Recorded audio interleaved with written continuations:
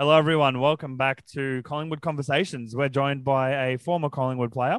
He was drafted under the father-son rule.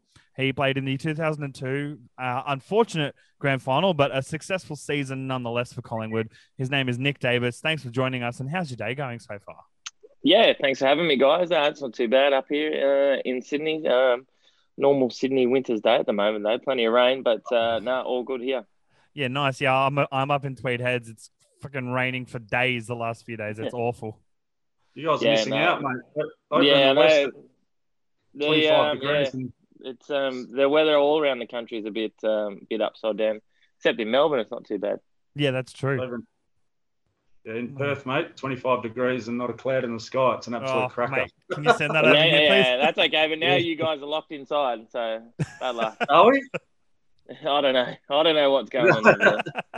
Yeah. Right, yeah. So we'll get started with the first few questions. First of all, what was it like being drafted into the AFL under the father-son rule? Yeah, it was good. It was an interesting path into the AFL with the father son rule. Growing up in Sydney and playing a lot of different sports, but always had the AFL influence with dad, who obviously played at Collingwood as well. So to have that influence there, and then probably I think it was sort of 15 or 16 when sort of came on the radar of the Collingwood recruiters, and and then it was sort of a process there, knowing that the father son rule was there. That once we sort of both committed to going down that path, and being able to have that, probably didn't have the excitement of the draft day that some of the kids get, but the knowledge and the surety that I was going to be able to go to Collingwood and start my AFL career was really good. Yeah, for sure. And it's just fallen down. That's all good. But yeah, that's honestly it would have helped with a bit of the unknown and the grey areas in AFL with the father son rule when they've said, yeah, we've committed. That would have been a bit of guarantee for you for your peace of mind. And then when you got to Collingwood, what was it like? Look, I was sort of lucky with the we spoke about with the father son rule, and then sort of the back end of my under 17s and then under 18s TAC Cup, where I was playing for the New South Wales ACT team. Mm-hmm. I was able to come down in the school holidays and train with the senior Collingwood team, and then also the back end of that year, I think I played 7 or 8 games in the reserves the year before I was like technically drafted. So I was able to get my foot in the door there and understand what it was like to be around the guys and training at that stage. So yeah, it wasn't sort of from draft day. It sort of wasn't like super fresh coming in. I'd sort of had a bit of an idea of what was going on. Gotcha. And yeah, as you said, you would have already known the playing group to some extent by the time you'd got your foot in the door after being drafted, which would have definitely helped a lot more so for you. And during your time at Collingwood and also the Swans, did you have any pre-game routines or rituals? And if not, who had the weirdest one? Oh no, I didn't really have too many of those things. I do remember my first game at Collingwood was round one in 1999. Mm-hmm. So I debuted there in round one, and my housemates, Tarkin Lockyer, Ben Kinnear, and Michael Gardner, they were playing in the reserve. So they took off early to the game, and I didn't know sort of where to park or anything at the MCG. It was just a massive. I was lucky I even found my way to the change rooms for my first game. Was they'd all taken off, and I was I see I was 18, didn't really know how to tie a tie up and all that sort of thing. So I got myself to the game, but look, probably I didn't really have too many superstitions really. I like to sort of keep it pretty relaxed.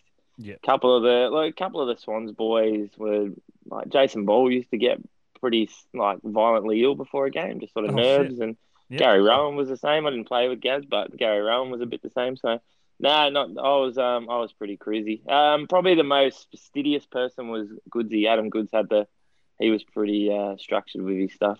He seems like he had like that sort of had to have everything like done sort of thing, ready to go to be able to go on the field for him sort of Yeah, thing? he's pretty close to the Rafael Nadal with the drink bottles and all that sort of stuff.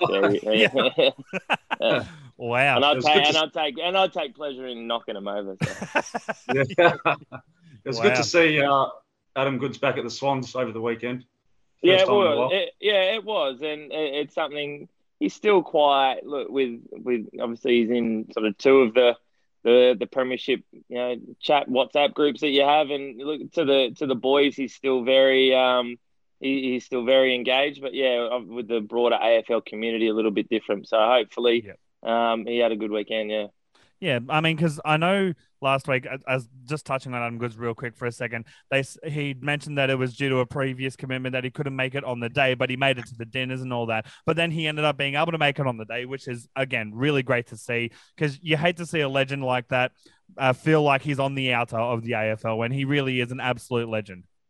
Yeah, he is. And look, you probably take it a little bit for granted. Being a teammate of his for so long and playing in all these games with him, that how great he was, and I think everyone outside the four walls of the Swans knows how great he is, and yeah, it's for someone that is that was so good and on and off the field. Yeah, hopefully he can find his way back in. Yeah, absolutely. And speaking of your time at Collingwood and the Swans, who was the biggest pest of a teammate? At Collingwood, probably the biggest pests were. Well, we probably had. I was pretty young then, and we were a pretty young group actually. Probably Chris Tarrant and Mal Michael. They were sort of one house that we had sort of house wars going there for a little bit, sort of pranking each other. But yep. Chris and Mal were probably the biggest pests at Collingwood, and then up here, Hawley was a bit of a pest, but no one would want to would want to argue with him. Everyone was just sort of okay with him being a pest. It was sort of not you just sort of copped it and moved on. Yeah, no, that's fair. And I've got one last question before I'll pass it off to Keezy for his, and then we'll go through Shippers and Huttos together. My question is, you played in 2002 and the 2005 grand finals, obviously very vastly different outcomes, one unfortunately being a loss and one being a win. Looking back on both as a former player, what takeaways do you have from each, aside from the obvious being one being a win and one being a loss? Yeah, I think the 2002 grand final, like that whole final series was, and even the back end of the year, we were such a young side, and we sort of got swept up with the emotion of it all, and probably even for myself on grand final day, the same thing. And by the time the grand final came around and you do the parade and all that sort of stuff, and the support from the Collingwood people was like ridiculous, but I think we were just buggered by the end of it. And we went to Port and went to Adelaide and beat Port there, and then the come from behind in the Crows prelim, and then there was the stuff with Clokey with the suspension and all that, and there was just so much going on. And look, who knows? If I think everyone that probably listens to this podcast will agree with me that that Pebs' goal was a goal, or point was a goal, and it was. We just come up against one of those teams, and we give it our best shot. Maybe we were running on empty there at the end, but for me, the grand final day, I think it just felt like it went forever. Like you got there to the ground. Like, by the time it was parades and all that sort of stuff, and well wishes, and like being, what was I think 21, 22, being able to have another go again quite recently. In 2005 with the Swans, it was a lot different given the fact being up here in Sydney and being sheltered away from that stuff so much really did make the difference between 02 and 05 was that really is that up in Sydney, sort of had the back of the semi-final stuff and then look, you could just cruise around town in Sydney and no one really gave a shit until we won, and then everyone lost their head. So that was probably the biggest difference. That's fair. And Keezy, mate, I'll pass it off to you for your questions. All right, cheers, CJ. Just growing up as the son of a gun, how did you deal with all the expectations? There would have been plenty of expectations during your junior career. So how did you deal with all that? Yeah, there was, and again, probably growing up, and I didn't start playing like actual AFL until I was 13. My first under team was under 13s, but I'd always had AFL footies with dad and stuff. So I'd always played AFL, but yeah, and growing up in Sydney, it probably was a bit different. And then once you sort of establish yourself in the juniors up here, and people sort of knew who you were there was a bit of a bit of pressure there because the teams were sort of so sparse. Like good players in Sydney junior footy were pretty sparse. But I mean, in saying that, I was the junior teams and the Sydney rep teams that I grew up in. It was myself, Lenny Hayes, Mark McVeigh, Dean Solomon was at Broken Hill. He played New South Wales with us. Craig Bolton. So we also it was a pretty good time to be a junior footy player in Sydney. But yeah, it was expectations. A lot of the expectations come from Dad would sort of umpire the games, and me and him would sort of just get into a verbal slanging match out there, where I thought I probably deserved a free kick, and the preferential treatment was quite the opposite. Mm. Oh, I think he's cut out for a second. If so, I'll handle this. Oh no, there we go. So you froze for a second there, Keezy. Go for your second question. So, yeah. So you have growing up in Sydney. Obviously, you've got the experience in like different sports. You know, rugby. I see you played a bit of rugby nines, and you're a big golf fan. You had a big kick on you as well. Did you ever contemplate sort of joining or did you get offered a spot overseas in the NFL, like as a kicker? What sort of experiences did you have with other sports?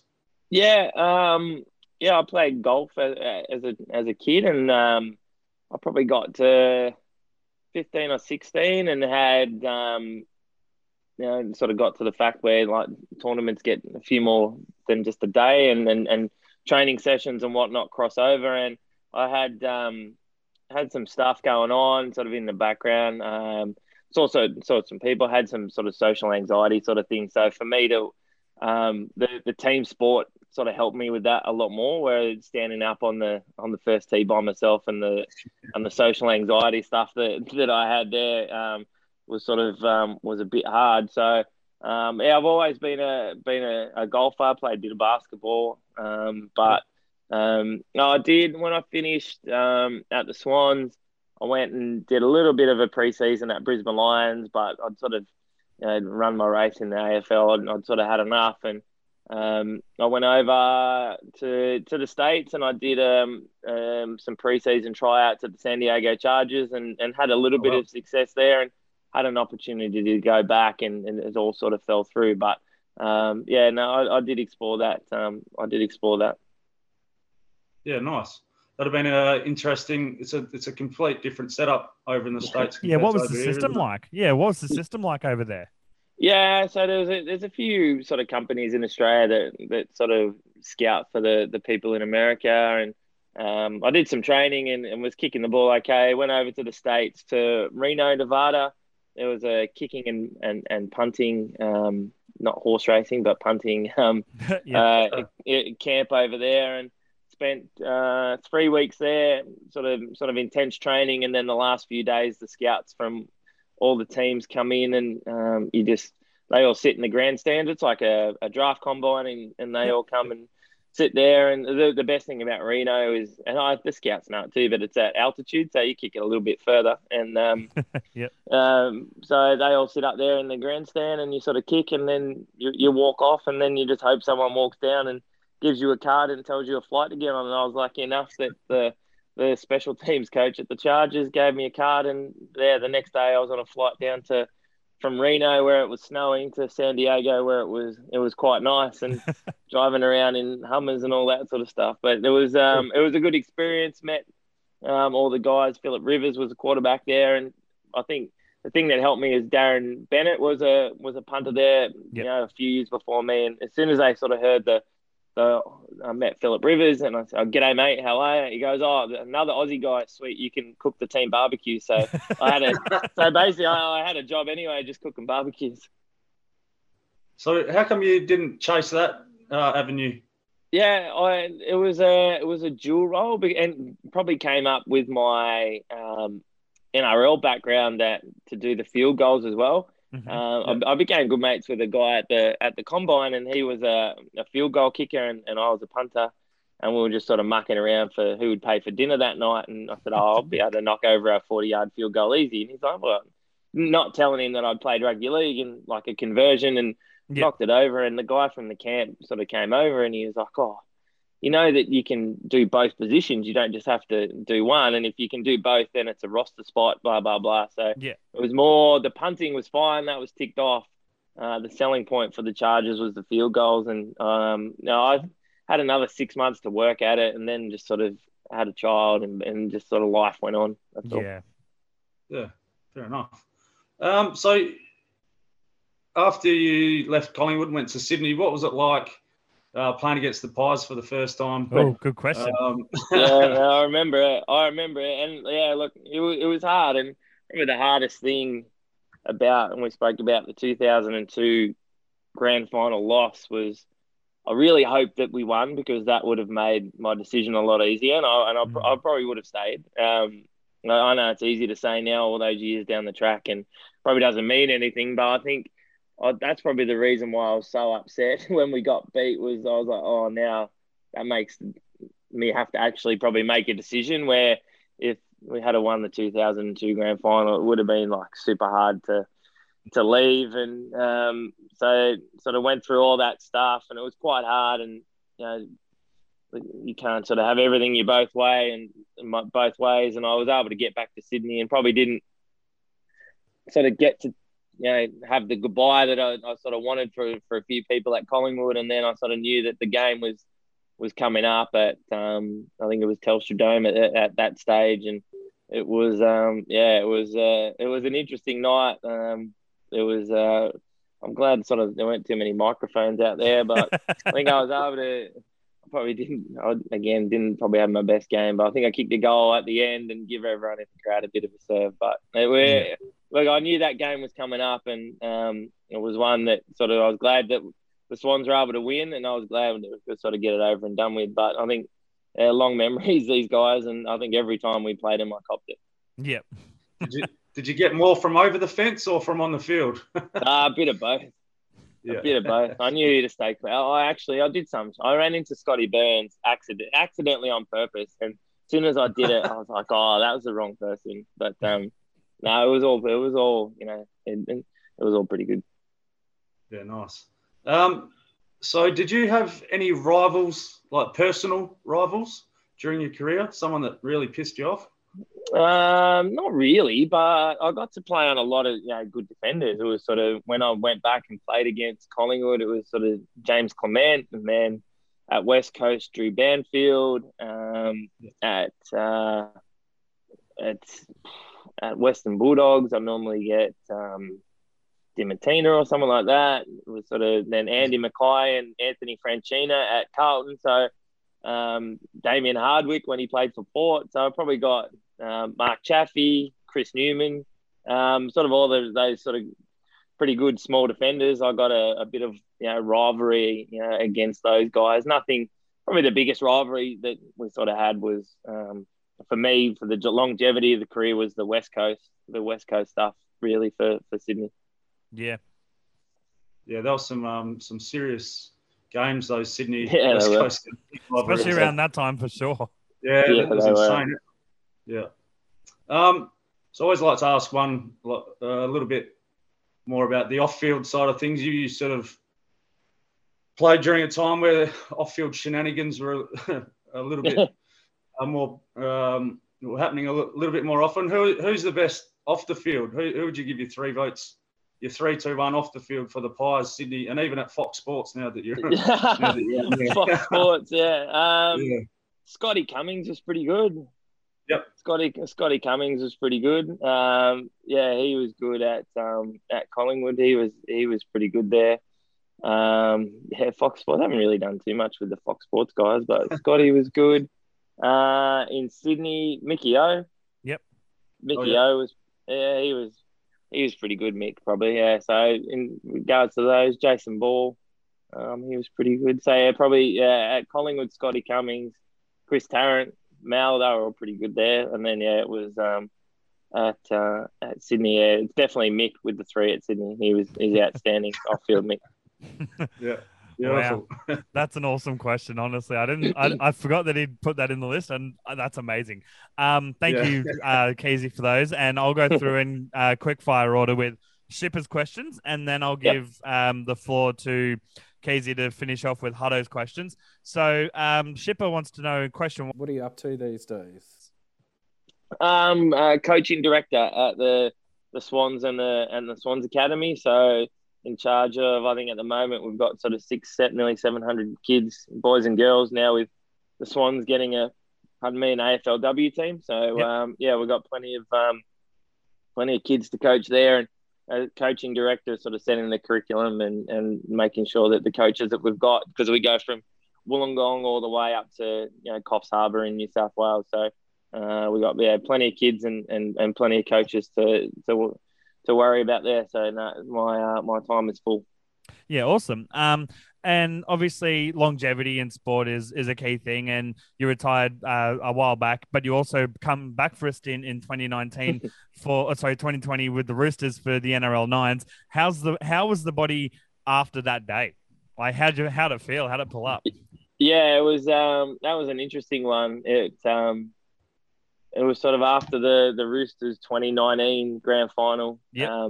Well, the back-to-back, 18-19. Yeah, 18-19. And then I was doing some kicking coaching there and still do at the Roosters. And we're sort of sitting the tail end of a week long of celebration of back-to-back premierships. And I think it was a footy manager who was talking to Robbo and said, "Oh, look, we've got to go into work on Monday and sort out what's happening," because the World Club Challenge was the week after the Nines. Mm-hmm. And they sort of wanted to make sure that they got the main team over to World Club Challenge. And they were like, "Oh, we need like a promotion or a gimmick or someone that the NRL will let us release some players." And week long into a piss drinking session, I've gone, "I'll play for you. I'll play if you want." That's amazing.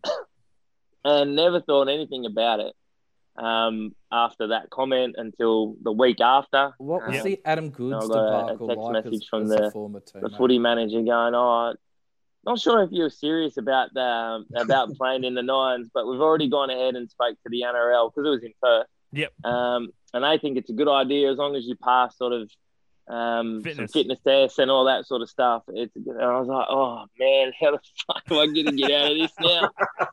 And then the week after that, I ran into Robbo just casually, and I was like, "Hey coach, how you going?" "Good mate." He goes, "I've been thinking more about that Nine stuff." And in the back of my mind, I'm going, "Oh yeah, he's going to think, mate, what are you quite seriously? Don't do it." He goes, "Look, I think it's a great idea. I think it's great for you. I think it'd be great for the young guys. You'll be able to lead them because I'll be at World Club Challenge." And I was like, "Oh no, I'm going to get out of this now." And then I spoke to Robbo a bit more, and he's like, "Look, this was sort of September, October. They went back to training in November." And he's like, "Look, just sort of, you'll be at training anyway, coaching. Just jump in the back of some drills and see how you're feeling. If you start feeling scratchy, and then we won't say anything to anyone, and we'll just pull you out." And we sort of go all the way through to Christmas, and the boys kept wondering why I was just always turning up in the drills. Yeah. And a couple of the boys, and they're like, "What are you doing?" And I said, "Oh," and this was the last straw. Like, once I told the Roosters boys, the players, that I was going to play, if they said it was a dumb idea, then I was going to pull the pin on it. But they were like, "Nah, man, that's a great idea." So then I was committed in, and it was great. It was a good experience to do something that I'd done as a kid and play rugby league, and to come out alive was like a pretty massive bonus. That's awesome. I didn't care if I scored it. Like, everyone was like, "Oh, you really want to score a try?" I was like, "No, I just don't want to become a meme. I just do not want to be folded." That was my only thing. I just didn't want to be a highlight for getting folded. Yeah. No, and you didn't, which is amazing. However, I didn't. A very big highlight of your career was. Take us through that quarter, one of the all-time great finals quarters. Yeah, it was. Look, it's obviously something that I've spoken a lot about. Of course. because I didn't do a hell of a lot else. But it's definitely something that is pretty special. And that night, and as you spoke about those games and against West Coast, and we played them in the qualifying, and we thought we probably did enough to win, and didn't, and then go back to the SCG and to win that way, and to kick the last 4 goals of the game, and if we didn't go, and then people don't realise, I think we kicked 7 unanswered goals in the prelim final against St Kilda as well. I think we were 8 points behind and rolled over them too, and then for the grand final to be that way, that it sort of wouldn't have been as special if we didn't win the grand final, and it probably does get talked about a lot more than the grand final and Leo's Martin and some of the other things. So look, I'm glad it happened. It certainly, look, I probably wouldn't be able to do some of the media stuff and stuff that I do if without YouTube and being somewhat relevant to something that was actually good. Yeah, Casey more or less covered this question, but I'll ask it for Shipper. He wants to know, who was your toughest opponent? Yeah, look, it probably was Damien Hardwick, actually, for Port. We, both Collingwood and Sydney, we played big finals games in Adelaide against Port, 2 qualifying finals, and won them both. And it was probably Damien Hardwick, yeah. Wow. That's... Yeah, no, that's... sorry, I just was brain farting hard. That's... It's so incredible to hear. Like you mentioned quite a few at the time, but you're like, actually on second thought, one player in particular just gave you a hard time in the sense of, it's so interesting to hear and find that out. And I'll pass it off to Keezy to ask Hutto's questions. How much did re-signing with the club sort of set you back, and was that something that you regretted pretty soon, or was that something that you just sort of dealt with? No, I didn't. I said, look, it was sort of a fairly long, not a long process, but something that had always been happening with the father-son rule. So I was sort of invested in the club for a long time, and and look, and there was the initial 2-year contract, and then the second 2-year contract, and then the one that was on the table, I think it was 4 years. Which was probably pretty long at that stage. It's not long now. They signed him for 15 years, but at that stage it was probably a fairly long contract. And as I said, it sort of come down to the back end of that 2002 season where I thought probably halfway through the season that, I wanted to go back, but then we just started winning, and I felt a lot more settled and bought a place. And I lived around the corner from Mick, and and did you carpool with Mick? Yeah, I did. Yeah. I did a few times for away games. Mick had come and pick me up, and we'd go to the airport together. And then, that's probably the hardest. Like, Mick was so good to me in regards to, look, I was living with a partner, and we busted up, and I went and lived at Mick's house for a few weeks because I had nowhere to go, and that's probably the hardest part, and why I think deep down he was so angry when and gave me a cook when I left, because because of those other things that people sort of didn't know about and see about that I was close with these young boys because I lived around the corner, and look, I was probably more just hoping and wishing that we won in 2002, because then it would have made the choice a lot easier. You're always going to be part of football folklore after the goal and performance in the semi-final against Geelong. Is it still something that you remember vividly today? Yeah, I do. I look, there's a lot of them. As you said, we just sort of gone through the 2012 Swans Premiership reunion, and I was sort of involved in coaching there, and even I think I played however many games you play, and when you get back with everyone, you don't really remember the specifics of a lot of games, but I think because this one's been replayed a lot, it helps jog the memory a lot. So, I do remember it. I do remember it pretty well. After the game, not so well. I don't remember too much.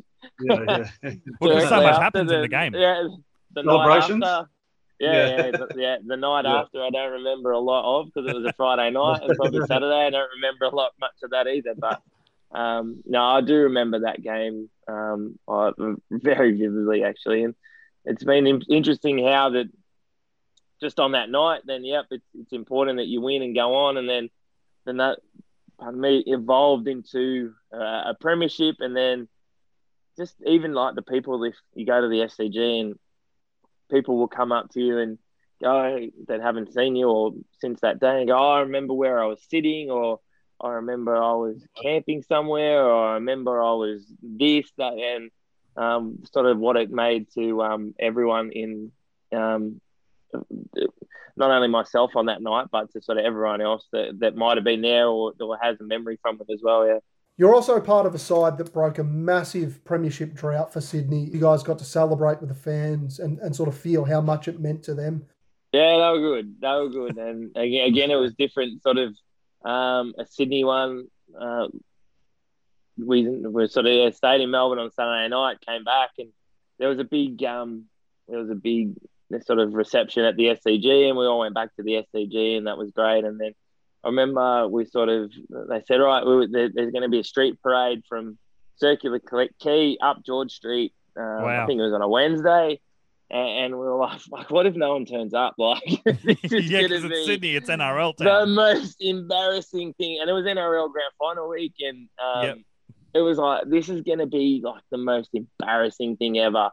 And we were like, you really want to do this parade? And they're like, yeah, no, we'll have a parade. And the streets were full, and it was really good, actually. So to sort of be a part of that final series, and then to win a premiership and sort of get the monkey off the family back a little bit too, because Dad had one at Carlton, the 3 at Collingwood that he lost, and then I lost in 2002. So there was a bit of a curse starting to appear.